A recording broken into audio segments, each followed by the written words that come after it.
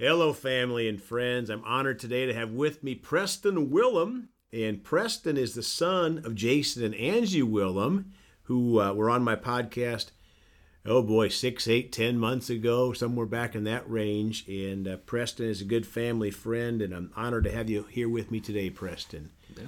So let's go to the Lord in prayer. Father, we just thank you for your presence here today. Speak through Preston, everything of you, Father, nothing of him. Thank you that your word is a living thing, Father. And this testimony will help people out there in whatever areas they need, Father. You know what it is. And the different people will hear different things because of your anointing. Thank you for it in the precious name of Jesus. Amen. Amen. Well, Preston, I know today we're going to kind of start out talking about how we know God has big things for you because Satan has tried to take you out a few different times now. So I'm just going to kick it over to you to kind of share a little bit about your life. Definitely. Hey, I'm Preston Willem. I'm youngest son of Jason and Angie Willem. I have a twin sister and older brother. I guess, Satan's he's had some plans to take me out of this life early. And the Lord has definitely blessed me and kept me in the fight. And Amen. so even from the time I was born, started, that's whenever he knew that I was going to be a problem for him, and he tried to take me out from time I wasn't even born yet. I was breech, I wasn't breathing, and they had to pull me out by my legs, so I came out backwards. Wow. When I was born, yeah. And wasn't crying, wasn't breathing, I was blue, according to mother and father telling me about that. And God, he kept me alive there. I came back from Shirley dying on that little operating table that I was born on. And wow. Started breathing. I was good to go. I went home 2 days later from the hospital, and I was good from there on out. And then timeline going through there is like whenever I was about 2 years old, it's like I was always with breathing, having issues breathing. Wow. And I was having trouble sleeping because my tonsils and adenoids had swollen up to the point it's like I was snoring like a 50, 60-year-old man at 2 years old. Wow. And I'd never had any good nights of sleep, and I was a really cranky baby. So it was real tough to get me to have a good night's sleep. And my dad would sometimes come in and record me having issues sleeping. And I got my tonsils and adenoids taken out, and I was a different baby from that day on, from what I was told.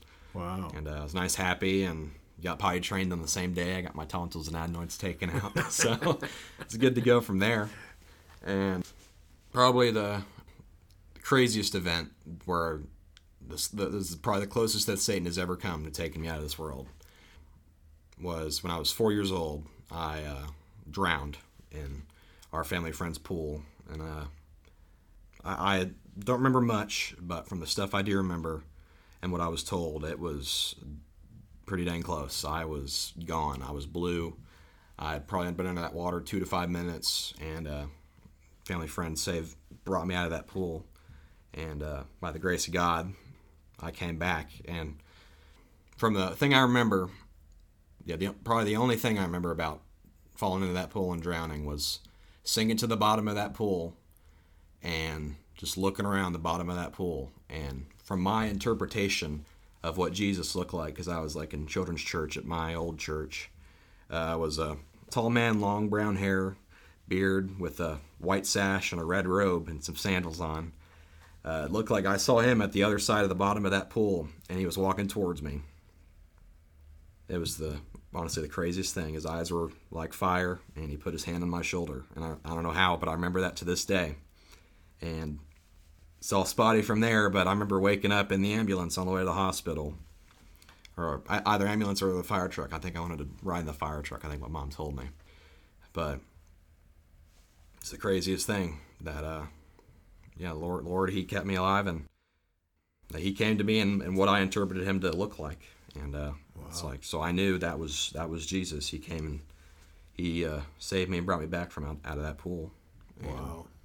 Yeah, it's definitely it was, even thinking back on it, it's like not even, I didn't even have a good foundation. I was still so young, and then thinking back on that today, I was really, really powerful to think about that, the way he brought me out of that pool and brought me back to life. And I went to the hospital, and they were like, yeah, your kid's got probably got water in his lungs. He's going to have breathing problems the rest of his life. And they did MRI scans or whatever, and they didn't find a single drop of water in my lungs. So, wow, praise. Preston, the Holy Spirit prompted me on that about having a praying family.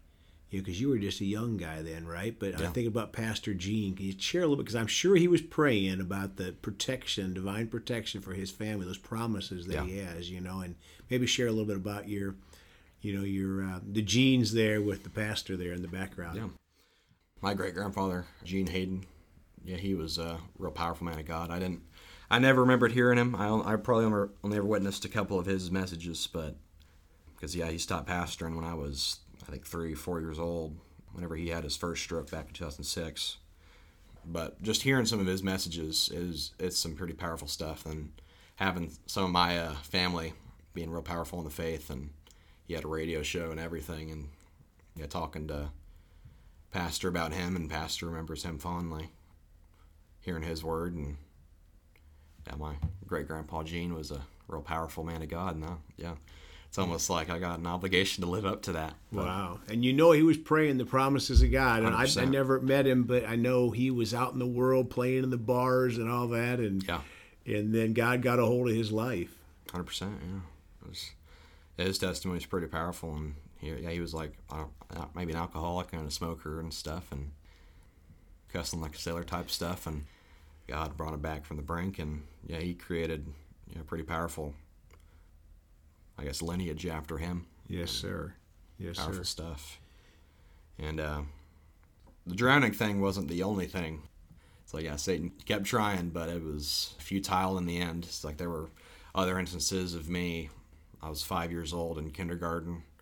I running throughout the house, being disobedient towards my mother. She said, "Stop running and pick up your shoes."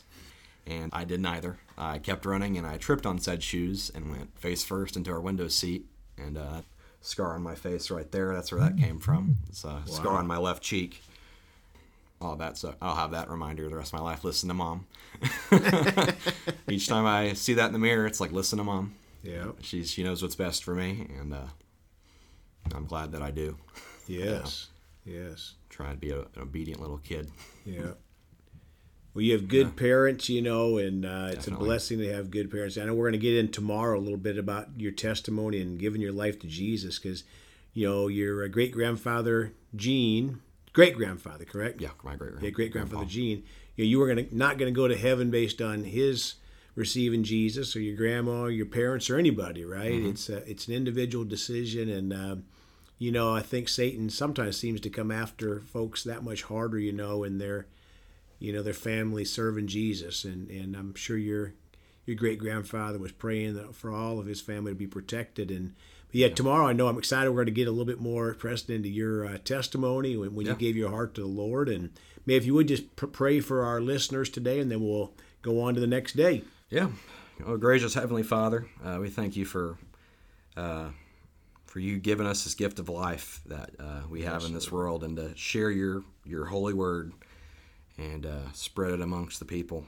And I personally thank you, Lord, for keeping me alive and in the fight. And and I fully intend to make a way for you, Lord, to be a shining beacon to people I know in my life. And thank you so much for your word and for your promises. And we thank you, we love you, and we praise you. In Jesus' name, amen. Amen. Well, thank you, Preston. Looking forward to tomorrow. And folks, you can contact Preston, through my ministry, and we'll get you hooked up if you have any questions or you'd like to talk to him at all. And you can do that at celebratejesusministry@gmail.com or by phone at 812-449-8147.